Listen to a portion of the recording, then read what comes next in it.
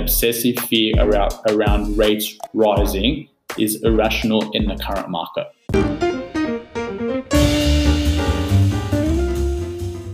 Hello, everybody. This is another Wealthy podcast. And today we are going to be talking about this wonderful little Delta stream, the variants, this COVID thing that's interrupting all of our lives. Today we have Peter Escher and we have Lewis Heaton, or Louis Heaton, King Louis, as I like to call him. Peter, thanks for jumping on the show again today. I know that you are handling this, it's a little bit harder for you than for other people because you've got 3 wonderful children that you're trying to homeschool with great effect, no doubt. And it's poignant that we're talking about that because I think the question in all of our minds is, well, what does this Delta variant mean for us, for the Sydney market, for the Australia market? How does it impact property prices? So, let's talk about that today. Pete, can we start with you? What are you seeing on the streets? What are you feeling, thinking?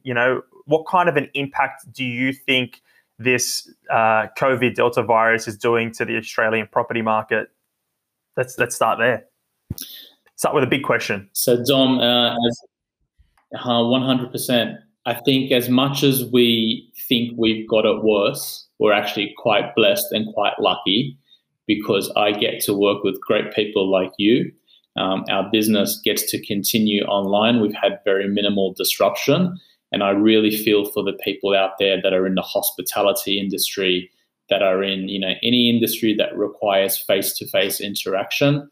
Not only do they probably have the same situation where they're at home and having to juggle everything else, but their livelihood has been shut off because this is a lockdown that we haven't really seen for a very long time in New South Wales. Our neighbours in Victoria experienced it 4 times, but this is probably as severe as we've had it for a very long time. And so while we can let it get to us, I think it's also important to stand back at times. And if you're watching this and you have been affected, your job, your business, whatever it is, your investments, if there's a little bit of concern, I think it's always good to stand back, take a deep breath, and remind ourselves how thankful we are for what we have. And we've been talking a lot in the past couple of days, and we've been in the trenches. But I want this to be a little bit of a message of hope that we are working through it. We will come out of it. And today will be a great discussion around the realities. We are not naive enough to think that there won't be any impacts. But one of the things that I'm really proud of, Dom, is when COVID first hit, you and I sat in our isolated office in March 2019, and we had a recording just like this, and we provided hope, and we bore the fruits of that hope over the past year or so in terms of our own investments. And so let's make this another opportunity to look forward and see where we go from here. Yeah, you're right. It was March 2020. We were locked up in the office. There was you, me, and a couple other people running around. And, by the way, you're right. My heart goes out to everybody out there that can't work, that there's always a worse situation than yourself, right? And my heart goes out to all the people that are severely impacted, even with, obviously the obvious health concerns as well. Some people have been hit by COVID in a very dramatic way. So this is no laughing matter. With that being said, in every situation, there is a silver lining, there is an opportunity, and you can either take it and roll on your back and kind of just, I give up, or you can work on the things that you can control. And, I think our little business, this tiny little microcosm, is a testament to that. We had clients that bought property in the peak of COVID when it was very, very scary. We didn't know what was going to happen. It was still very new. And those properties have in some instances made hundreds of thousands of dollars. And then even our little business, it was just the 2 of us at that point in time. And now there's nearly 10. So it's about sowing the seeds today for, the tree that you're going to pick the fruit from later. Louis, what do you think? What are you seeing on the streets? How is this all how's COVID impacting us, and how do you see it sort of unfolding? I think it's good to be optimistic. I think optimism is healthy.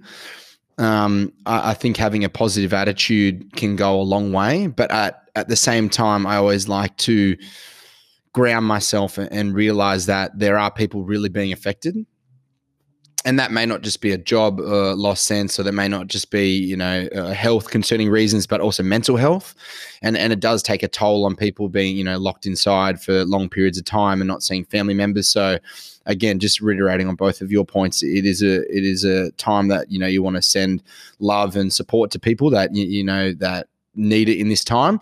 But with the positiveness that I've tried to start with, I think that the sentiment in the people around Sydney is still there. I think there's still hope, as there should be, because it is only a tiny portion of the year, or a tiny portion of our time and our life that, we've got to commit to something small for the greater cause. And I do understand that. But relating it back to the property market and the business world, I think that, yes, well, to really start off, I don't know. We don't really know what it's going to happen. Like I can't be the crystal magic ball and tell you that this is what's going to happen, or this is what's going to be next, or what's the government going to do, or where the prices are going to run next, or whatnot. So it's good to say that I don't know. But from my looks, or from my understanding of talking to clients every day, I still think there is a strong belief in the property market, and I think there is more of an educated response from the people of Sydney and the people of New South Wales and the people of Australia coming out of the back of the first wave of the pandemic, that prices are still going to rise. The property market has the ability to be able to maintain its strength, but also at the same time that it's the short-term picture, and I believe by the end of the year we'll be talking about our long-term strategies again. Yeah, it's a very valid point that you've made on a couple of areas. One, the whole mental health aspect. That's can't be understated how tough it is being locked up. I'm lucky because I've got people to share this space with. Some people don't. They're by themselves, and it'd be very, very difficult to keep your head up and to, still put the gym gear on and do the Peloton classes like Peter is, and to eat healthy and to do all the healthy habits and watch, educational videos or masterclass and all that stuff. But hell, it gets hard. And I think you're right in that it is a bit easier this time, because I feel like we kind of know. We've gone through it once, and we can kind of see that there is a light at the end of the tunnel. And the early days feelings that I'm getting is that clients are still quite optimistic about real estate, and the market is still going very strong. The people, houses are still set. So CoreLogic put out some statistics just a day ago, maybe it was this morning, where the last week, the auction clearance rates are still at 70%, and there's people aren't going to auctions, but they're still selling, both before and at auction. And we're seeing that from all the property managers that we're talking to, rents are going up. Your place that you're renting, Louis, went up. I pumped up the rent at one of my residential flats for nearly a 10% price increase. So rents are starting to increase as well. And there doesn't seem to be a lack of demand still in this market. And these are short-term blips, albeit they suck, but I still feel quite positive and optimistic about the residential real estate market. Peter, do you see things changing? Do you see are you seeing, for all the people out there, Peter is very, very well read. I love having him on the show and just talking to him every day. I pick up something new. And I want to do a quick shout out. If you haven't already subscribed, look up Peter's Substack. What's it called, Pete? Yeah, it's a Substack publication that I publish every week. How do they look it up? What is it? Because I really love it. Every single week you put out something insightful that's well researched on the economy, on philosophy, on modern day learnings and things. What is it? How can people find that? So, Dom, I write a weekly blog on Substack. Substack's a new platform where basically you can read a blog and you can also sign up. It lands in your inbox. It's free. It doesn't cost anything. I don't charge. I don't do it for money. I do it out of enjoyment. And I try to just touch on different investing ideas. So it's broad investing. Sometimes I talk about real estate. Like last week, I was talking about why I think now's a good time to be buying apartments. And sometimes I'll look at, for example, gold or whatever sort of on my mind that week, investment related. And this week, sort of flowing on into this conversation, I wrote a note about the pandemic, the impact of the Delta variant in particular. And, you know, what's really obvious when we have these lockdowns is how deflationary they are. So I was born in 1984, and since I was born, we've been living in a world where, assets have been going up, and we're used to things going up and economic activity. And we're very fortunate not to have experienced any wars or any shocks, but this is the first opportunity in our lifetime where we've had such disruption to everyday life and economic disruption.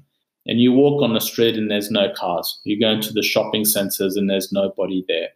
And this is all deflationary. And what that means is that when you suck economic activity out, we live in a network, an economic network. So when I take that hairdresser out and I say you cannot work for 3 weeks, 4 weeks, or 2 or 3 months, the value of that haircut isn't made up. If I say, Dom, you can't buy a lounge, you can buy it in 2 months, you'll buy that lounge. But you're not going to have 2 haircuts to make up for that missed haircut. You know, you're going to have 1 haircut. You're going to substitute dining out. You're not going to go and have 25 meals dining out because you couldn't dine out for 3 months. So these things are all deflationary. It sucks out of the economy. But we're very fortunate to live in an excellent country with excellent leaders on both sides of the political sphere. We have a fantastic system where when there are deflationary pressures in the economy, they step up to the table, they give grants, they give JobKeeper, they give what they can from taxpayer money. It's not free money. It needs to come from somewhere, but they provide that. And we also have a very, very strong financial system that lowers interest rates, keeps rates low so that my mortgage repayments, my debt repayments, the pressure of this deflation is offset by these factors. So lockdowns have a deflationary impact, and I think Sydney is the game of the Australian economy. As much as my friends and colleagues won't want to hear that, Melbourne is a significant economy, and so too is Queensland. But I think Sydney is the soul of the Australian economy, particularly outside of mining and resources. And so when you have deflation and you have a shock in Sydney, it will reverberate into the rest of the country. So I think what we need to see and what we will see is a proportionate response from government today or tomorrow to make sure that the economic deflationary impact is contained. And I'm hopeful that we'll get that. So I'm not losing sleep on that at the moment. And that's a really good point, because it's easy to feel scared or uncertain in a time or with a place where leadership isn't looking after you, where I feel like the government's quick to put their hand in their pocket and say, hey, it's $500 a week, or it's going to go up to 600. Small businesses, here's an extra 10K roughly if we can show that your business has come off. And by no means do I say that this is a perfect system, but the response is pretty quick and the money is getting into people's pockets. And I feel like as a landlord, they were helping me during certain times, and the banks contributed when things became tough. I jump into the comments on our YouTube channel and I have a look at what people have to say. And some people are bringing up the fact that, this is a bubble. The Australian, how could the property market keep on going what it is? We're in a bubble. It's going to pop. It's going to be like America in 2008 and 2009, like their credit crisis. And they believe that without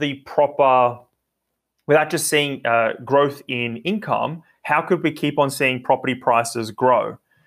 And there's a few things I want to say to that. And I also want you two guys to weigh in if you feel comfortable to have that conversation. But one, our economy and also our banks have shown themselves to be very different to the American economy and the American banks, where our banks were jumping in, they're very resilient, and they don't want to see our property market drop, and neither does the government. Would you agree there, Pete?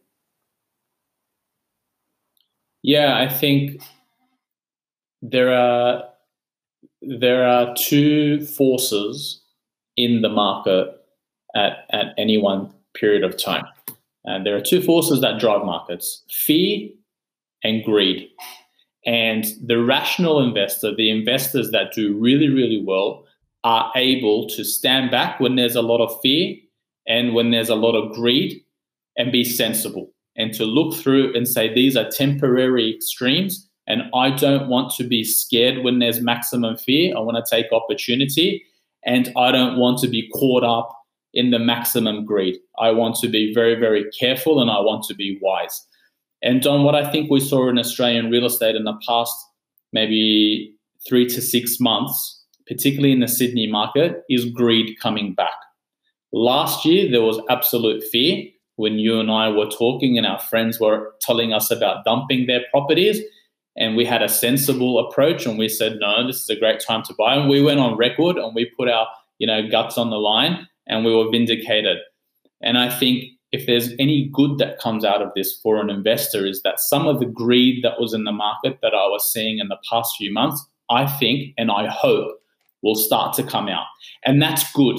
You want a market that's more level. You don't want a market where there's too much extreme fear about, bubbles and collapses and the things that you spoke about that people on YouTube tend to dwell on. YouTube's going to serve you videos. YouTube, Facebook, all these platforms are going to serve you videos based on what you're searching. And you're going to think that the world looks like the bubble that you choose to live in. Whatever extreme, if you're ultimate greed or your ultimate fear, you're going to see the world in that way. So I hope, and I'm fairly confident, Dom, that in the next 3 to 6 months, we're going to see greed come out of the market. And that's very good news for a sensible investor that wants to make a sensible long-term investment. Hey, Pete, I've got a guy, he's on the fear side, right? And he's competing, he's going to be competing with the greed side. His one fear point was interest rates. And you spoke to me recently on interest rates. Could you explain what you explained to me about his biggest fear? They're going to rise. I'm going to be caught out, and that's the only reason he's not buying at the moment.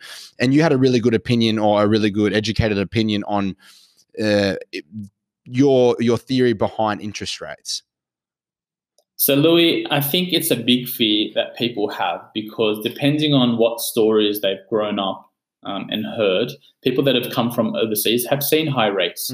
We haven't, right? You haven't, Dom hasn't, I haven't, because ever since we were born, interest rates have been collapsing. So if you've come from overseas and you've paid high interest on debt, you're always conscious of interest rates going up. If your parents have told you about the struggles that they had when they were trying to buy, we learn about money from those that are closest to us from a very young age. Rich Dad, Poor Dad, which is a Robert Kiyosaki book, talks about the principles of money that he learned from two different, father figures in his life. And so you carry that through with your adult life.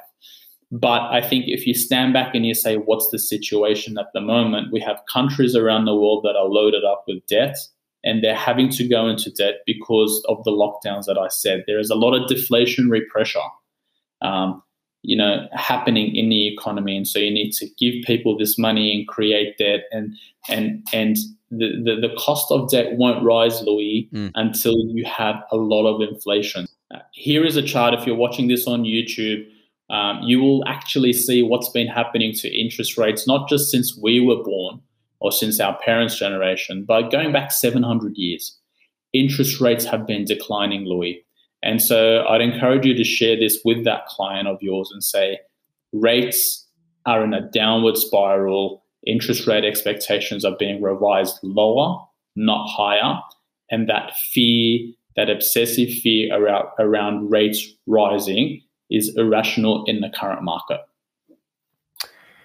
And this is a really interesting point, because if we know and understand that interest rates are going to continue to stay as they are, stagnant, or remain low, there is a lot of pressure to stay low. And the RBA is putting out a lot of reports around this. They don't see it going any higher for the foreseeable future. This then impacts our investment decisions. I hate to bring you back to that, but Pete, there's another interesting conversation you brought up in your Substack, and we've discussed this often. Going for a strong yield now. Yield is the play. Provided you go and find something with a good yield with income growth and you're picking it in strategic markets, that's the win. I remember back in the day where you would be looking for commercial property to go and get a 5 or 6% rental yield. Industrial properties, you're not accepting anything less than 8, 9, or 10%, where all of those yields have compressed significantly, and you can find good residential property for less than $500,000 and get a 4.5 to 5% yield that will have income growth. So when you understand the bigger macroeconomics and you can see what's happening for the longer perspective, that should impact the way that you're thinking about your investment decisions. Definitely. So food for thought. I think if you're looking for yield, you always have to look for yield relative to where the cost of money is. If you're borrowing at 10%, you need a 20% return or a 15% return. If you're borrowing at 2%, you have to be happy with a 4 or a 5% yield. You have to be over the moon, not just happy, over the moon. And you can get that. You can get that in Sydney apartments. You can get that in Melbourne apartments. You can get that in houses in Brisbane at the moment. And that's why we have this conviction in our heart. And that's why we can, with full confidence say that we believe in these investments that we're talking about, because it's not just a fake yield. It's not a fluffy yield. In Dubai, Dom, they sell you these apartments in the middle of the desert. A lot of it's beautiful, but they sell you these investments and they say 10% return, guaranteed for 2 years, because it's a hotel and they actually lease it back from you. But after those 2 years, guess what? You're out on your own and your yield goes from 10% to 2%. But in Australia, you don't have that. You have a genuine, real, non-fake, non-fluffed up yield. You can jump on realestateanddomain.com and say, what will this asset yield for? What will a 600 grand apartment in Sydney rent for? Or what will this house rent for? And, if you can get 4 or 5% and you can borrow money at 2%, that is a great way to build long-term wealth. I want to add to this because some clients now jump online and then they're going to go and look for a pure yield play, and they're going to end up in the middle of the bush, or they're going to end up in far north Queensland, and they're going to be 100 kilometers away from any metropolitan hub. And that's not what we're saying right now. I just want to be very clear. What we're trying to say is that you can go and get a good yield, 4, 5% in major metropolitan hubs. You can get a beautiful piece of brand new real estate, which will depreciate. It'll give you your tax return, or it'll give you some money back in tax.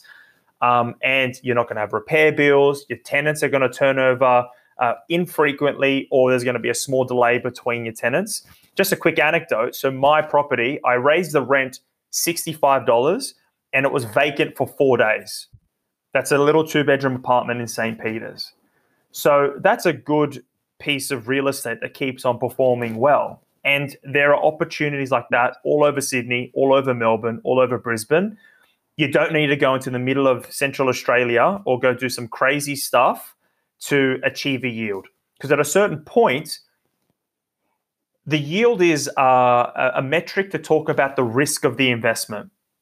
And if the yield starts to get too high, you need to start asking yourself questions. If it's going into 6, 7, 8% for residential property, you need to ask yourself, what are the risks here? How long will it be vacant? Yeah. Will there be a valuation issue? What are the type of tenants that are going to be attracted to this property? Like, what other issues will you have? And the other question, which Pete brought up in our last show, was, will the income keep on growing, or will it stay at $500 a week for the next 10 years? So there's an opportunity cost with that. Would you agree, Louis? Yeah, I think so. I came from a yield driven field, and we were always told and directed that the higher the yield, the riskier the asset, as you said, Dom. So often or not in industrial property or commercial property, the higher the yield, again, you got shorter lease terms, or it's something you always got to look at it from the bigger picture and not just the simple number that something doesn't add up if you're getting too high of a yield. Look, it might be a unicorn and it might work great. That's what everyone's looking for, right? But to finish on what your point is, I think that if you look at the bank gives you the lowest yield on your money, you look at something with an extreme high yield on your money, the riskier it gets. And from a scale from 0 to 4, I don't think anyone should be shying away or should be overlooking or overseeing something that yields in residential property now 4.5% or even 4%. Like there are some assets in Sydney, inner city Sydney, some really classy suburbs that yield 2%. Yeah, and we say this because they're probably going to grow a little bit faster than something yielding 6%, as you said, Dom, in 45 minutes north of Brisbane. But in saying that, I think that there are opportunities at the moment that are presenting themselves that the yields are sharpening, but I think the gap is closing between asset classes. So commercial and residential, I think that the yield gap is closing, and I think it's actually now swaying in onto the side of residential real estate has more of an appetite for a yield perspective over commercial, and that was never the story. You went for commercial assets for the yield purpose, or for diversifying your portfolio and getting a better yield and better lease terms. But I think now as the gap closes, I think we should be looking at picking up more middle tier residential assets between that sort of 550 to 750 region, new property, to be adding it to the portfolio, which maybe 5 to 6 years ago wasn't ideal. So knowing all that we do know now and thinking about what we anticipate the government response is, and the fact that, in Sydney we're all locked up, if you're an investor at home and you've got your pile of money saved, what's your message to them? What should they be thinking? What should they be doing leading into the next 6 months? Pete, can I add something first? Yeah, sure. What happened? Sure.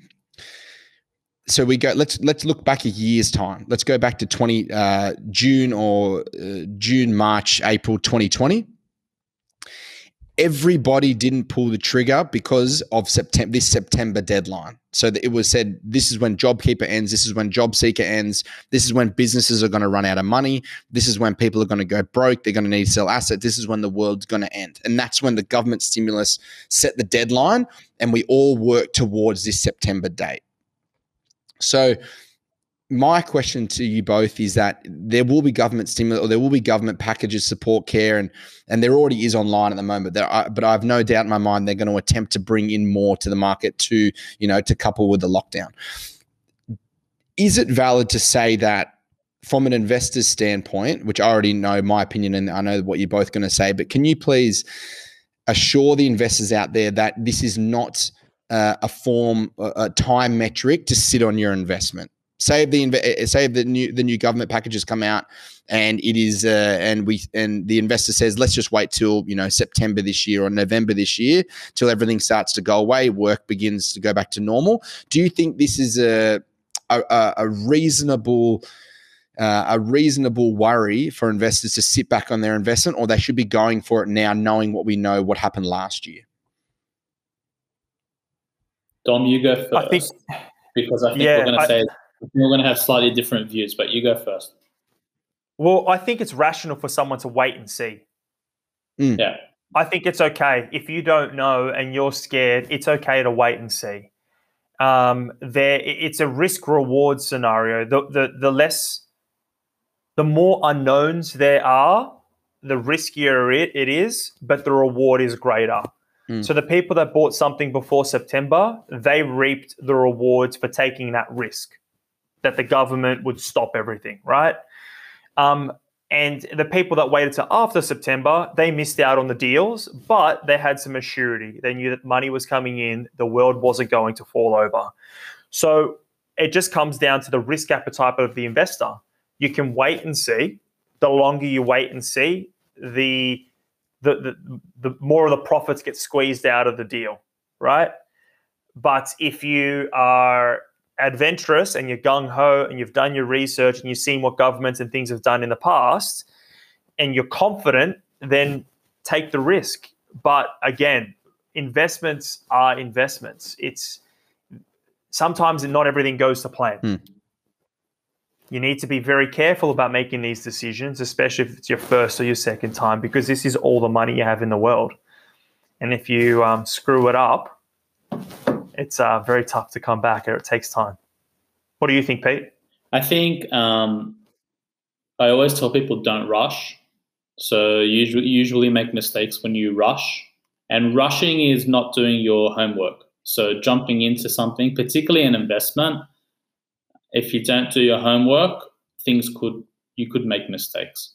But don't sit there and dwell on it. So if you've done your homework and it makes sense, don't delay just because out of fear or out of inaction. That'll cost you money and you'll miss opportunities. So last year, a lot of people were worried about their jobs. If you had a family, or even if you didn't have a family, right? If you had a fear over your ability to earn income in a pandemic, fair game. It's all very well for us to say, hey, you should have bought.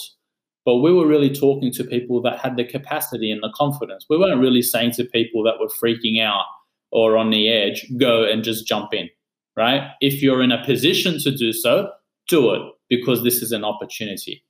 And so I'll reiterate that point now. If you're in a position, if you've been on the sideline or you've been looking at a market that's been rampant and a lot of greed, and you're ready and you sort of know what you want, the next few months will be an opportunity.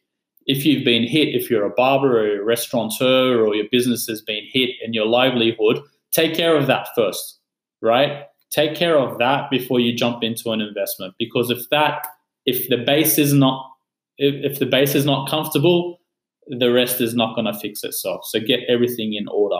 So I think it really depends, Louis, to the audience that we're talking to and what your situation is.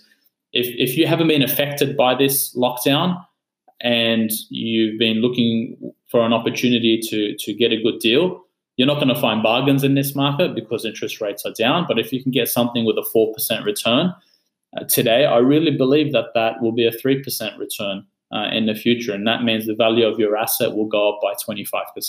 When a yield goes from 4% to 3%, there's a 25% appreciation. So I think that's really important. That's a really, really important point.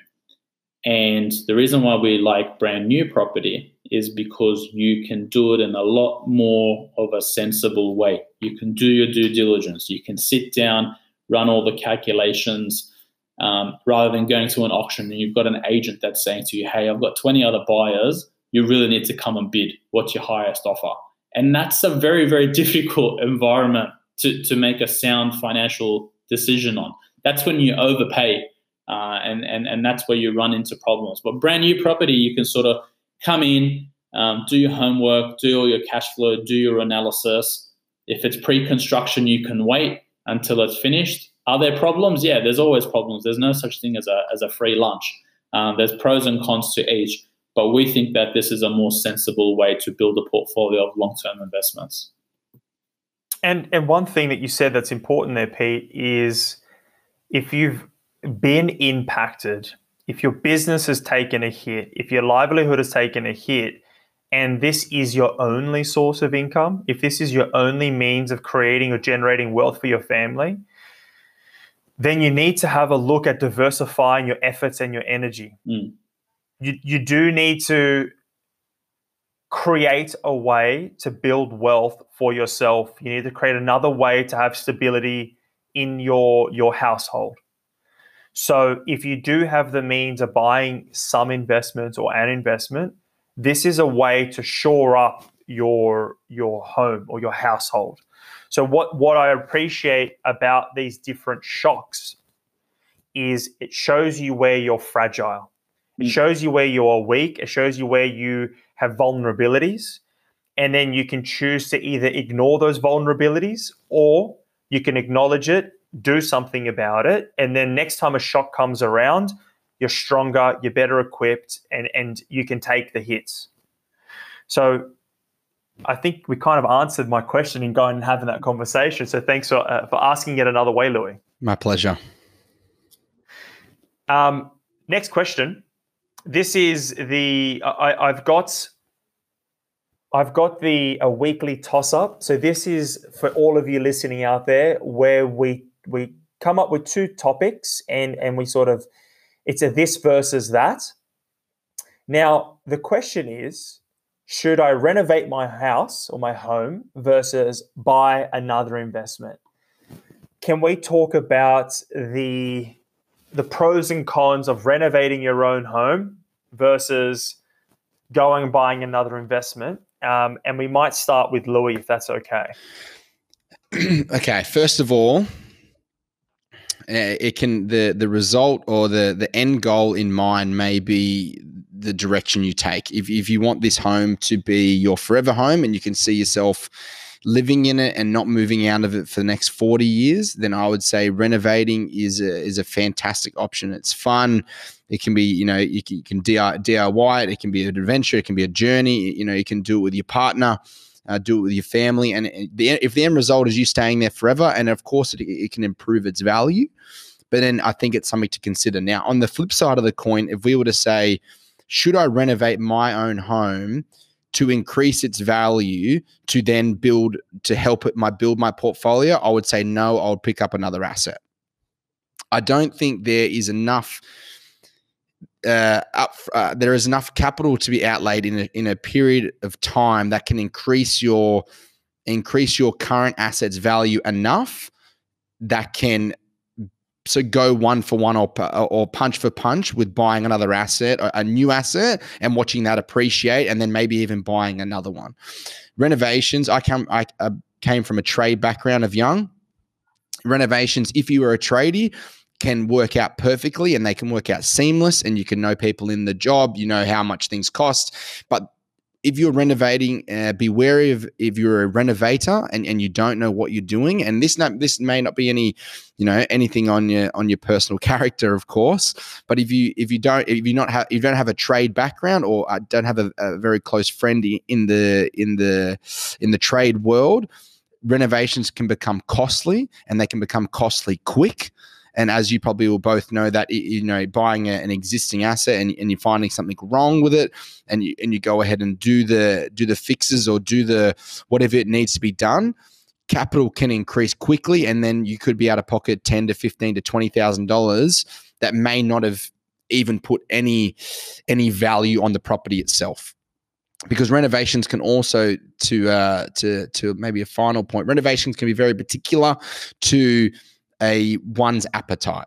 So, I may not like arched doorways, and I may remove all the arched doorways in my house, and you may think that's modernizing, or you may think that's appealing to someone else.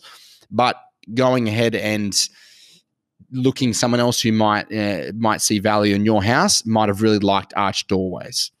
Whereas on the flip side of the coin, if we went ahead and invested in a new asset, diversifying our portfolio, maybe interstate, maybe something different that we already don't have, I feel like by doing so, it's going to create wealth or our portfolio and grow our portfolio faster. So finishing my point, if we're renovating a house purely because we want to live in it and we see it as our dream house, and it might be a holiday home, and we're putting a pool out the back for our kids and our family, please, that's a fantastic option, and you definitely shouldn't shy away from it. If we're renovating to increase value in our portfolio or to try and create more wealth for ourselves, I think I would look at picking up a new asset, because it can be a very similar price. If we're comparing the amount of renovation cost to a deposit amount, I think that if it's hand in hand, I would pick up a new asset.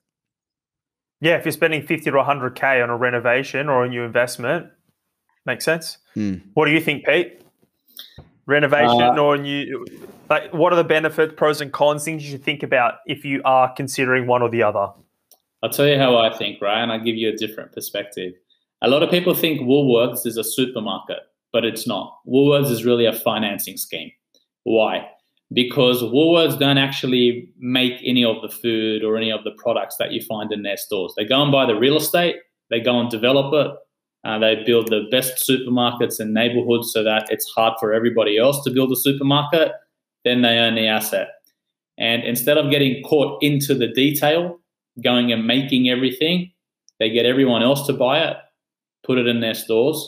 When you and I walk into Woolworths, we pay straight away, but they pay their suppliers in 3 or 4 months. So my money sits with Woolworths for 3 or 4 months until they have to pay the guy that made the stuff that I bought. And this is an important concept because you have to look at the amount of investment and how you're using your money. Every one of us has finite resources.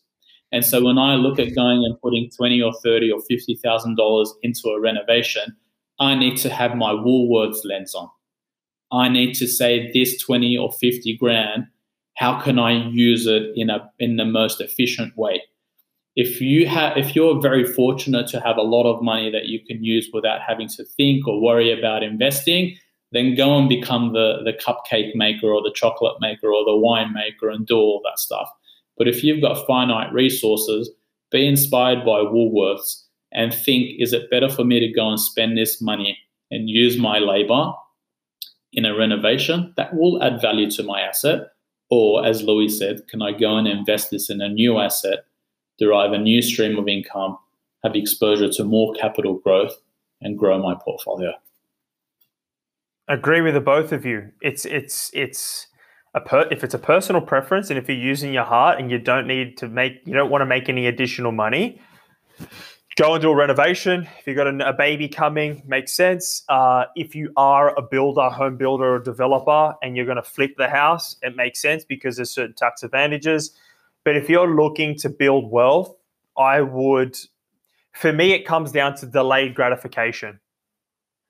So if you can delay the gratification, if you can delay trying to make this home your perfect home, and you can put that money into another investment, put that 100K in an investment and get 80% leverage on your cash and maybe buy a $500,000 property that jumps by 10, 20, 30, 40%, the longer you can delay your gratification and you can make your money work harder for you by buying these different assets, then in 10 or 15 years from now, the stupid renovation that you're thinking about, putting a freestanding bath with gold faucets and the mosaic tiles or whatever the hell was in vogue 10 years ago, will be completely irrelevant because you'll be buying a beautiful home that you actually want, not trying to make do with what you got. So it depends on your lens. They're both good options. I'm not going to tell you to go one way or the other. But if you are behind trying to make money, buy more investments, I think. So that was a good little this versus that segment. And then one last question. We've got another question from some of our clients. So again, thank you to all of you out there. We appreciate you sending through your questions. Jenny asked them on our Instagram and Facebook and YouTube. So keep sending us questions. We really appreciate it. Ken from Sydney has asked, I'm 27 years old. I have an 80K deposit, and this is my first investment. What type of property and where would you recommend me to invest? So, Ken, this isn't financial advice. There's lots and lots of different ways that you can do this. Shall we start with Peter today? What would you say to Ken? 100K, 27, first investment. What would you be thinking about, or what's immediately come to the top of your mind? Was it 80 or 100K? And I'll tell you why that's important. Oh, sorry, it's 80K. 80K, my bad. 80K. Cool. The reason why I asked, so that might be something trivial, but I think a lot of people that have a 100K deposit get stuck. And I think 100K isn't a good deposit to have, because what happens is it takes you a long time to save 100K. And when you have it, you don't want to let go of it. And you actually think that you can afford more than what you can really afford. So people that have 100K want to go and buy $1 million place, right? And so their expectations take them out of where they should be looking into a bracket that's highly competitive, and it's a rat race, and you get stuck. Someone that's got 50, 60K feels like they can't actually invest. They don't have enough. And so when you present an opportunity to them, they are more grateful, they stick to their lane, they are more focused, they are caught less in the rat race. 80 is probably a desirable because you have a little bit more firepower than your 50 or 60. So I would say buy something small, start small, think big, keep growing. That's what it says on the wall behind Louis. And there's no problem with, there you go. And there's no problem with buying an investment that's $400,000 to $500,000, major metropolitan city. Buy something that's brand new because you have depreciation. You're 27 years old. Sorry, Ken, but you're probably going to be working for the next 50 years paying tax. And so you want to get, tax-effective investments under your belt as soon as possible. And brand new real estate gives you that. And it'll give you a good platform to continue building investments. So that'll be my advice to Ken. Good advice. What do you think, Louis? Yeah, I think honestly, I'm probably going to just sound like a repeating bird of what Pete said, but I would say the exact same thing. And I think that the 80K range, I do believe you're still going to be. So don't get shy when you're investing in the same price range as a 40 or a 50K investor. But to start off, you're still going to have that $40,000 to $45,000 to $50,000 deposit, but we're going to give you a nice buffering room. So there's going to be enough room for stamp duty. You never know. We do try and minimize, valuation risk and a few other upfront capital things that happen when we're buying property. But that leaves us a good little sum of money to pay stamp duty. It can pay our conveyancing fees. It can pay anything else that that we encounter in the process without really crippling us too bad in our lifestyle. So I would say pick up something again brand new. I would pick up something. I wouldn't be. Don't get disheartened if it is an apartment and you're dreaming for a house. Don't be disheartened if it is a house a little further out, but you're dreaming for a 2-story house close to the CBD. But I would pick up something brand new. I would look at the asset price range of say 450 to maybe 550, and I would either go for a boutique apartment development, say. In a radius of 15 kilometres to a metropolitan CBD, Brisbane, Canberra, Sydney or Melbourne. Or I would pick up a nice family home, brand new, that's got a perimeter maybe or a proximity to the CBD of about 35 to 40 minutes. Perfect. Yeah. Ken, I'm going to reiterate some of the points that these guys are saying. I think that if you're living whatever state you're living in, if it's in Sydney or Melbourne or whatever, if you can buy something in your own state and you can avoid paying your stamp duty, that's a really good way for your first home. Live in it for 6 months, bite the bullet, rent it out live in there with your friends or whatever you can do. And without paying stamp duty, that's a huge incentive. So if you can do that, that's great. If you're living in Sydney, I think you can go and pick up a nice sort of 2-bedroom for $650 to $700K. And if it's off the plan, you've got a bit of time to keep on saving to increase that cash flow buffer, and you're going to save 25 to 30K in stamp duty. If you don't want to do that, you don't want an apartment, then I'm afraid you're going to have to go to one of the other states. I'd probably be looking at Brisbane or Melbourne. I'd be, as Louis said, spend less than $500,000 and go and tick over, get a 3.5%, 4 to 4.5% yield, and put it into the portfolio. Depending on how aggressive or not you are, you can go and work with your mortgage broker to pay down that debt as fast as possible, or just keep on adding to that debt with that sort of interest-only repayment scheme. So lots of different ways you can cut this up, lots and lots of options. And I just have to say that if you want a more tailored plan, come to us specifically and we will work you through the different options. We will show you the cash flows, we will show you the projections, and you can make that educated decision for yourself. Thank you for your question, Ken. Fellas, good responses. And look, I've taken up a lot of your time today, so thank you very much for all your tidbits. But any final tips, predictions? What have you got to say to our clients, family, friends that are all listening to us out there?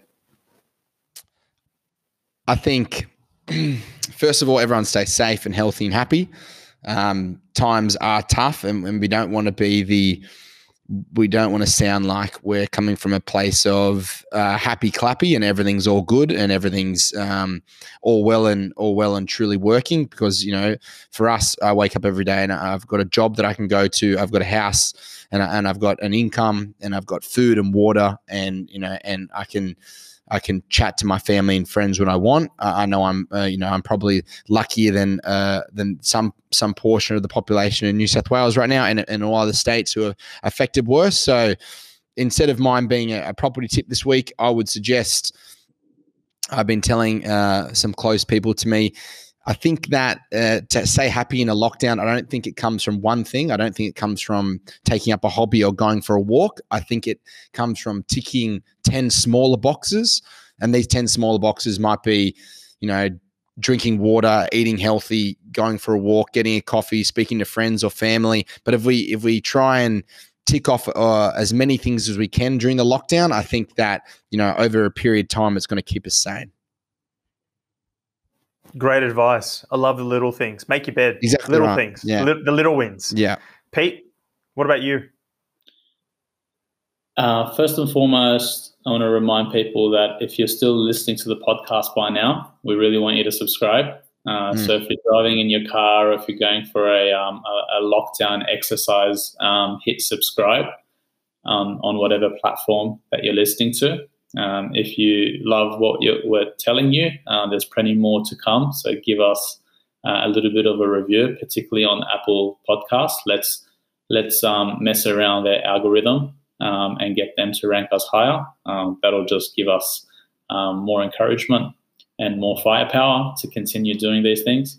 And I can't really add more than what Louis already said. Beautiful words, and I think, Louis, you look really good. You're sitting in an environment surrounded by blue, and, you know, your color and your demeanor. And, you know, for us as leaders and founders, we see a lot of happiness when, you know, you're happy and you're saying things like that. So I'm content. I'm happy. I'm glad that some of the greed that was in the market there is going to come out, I hope.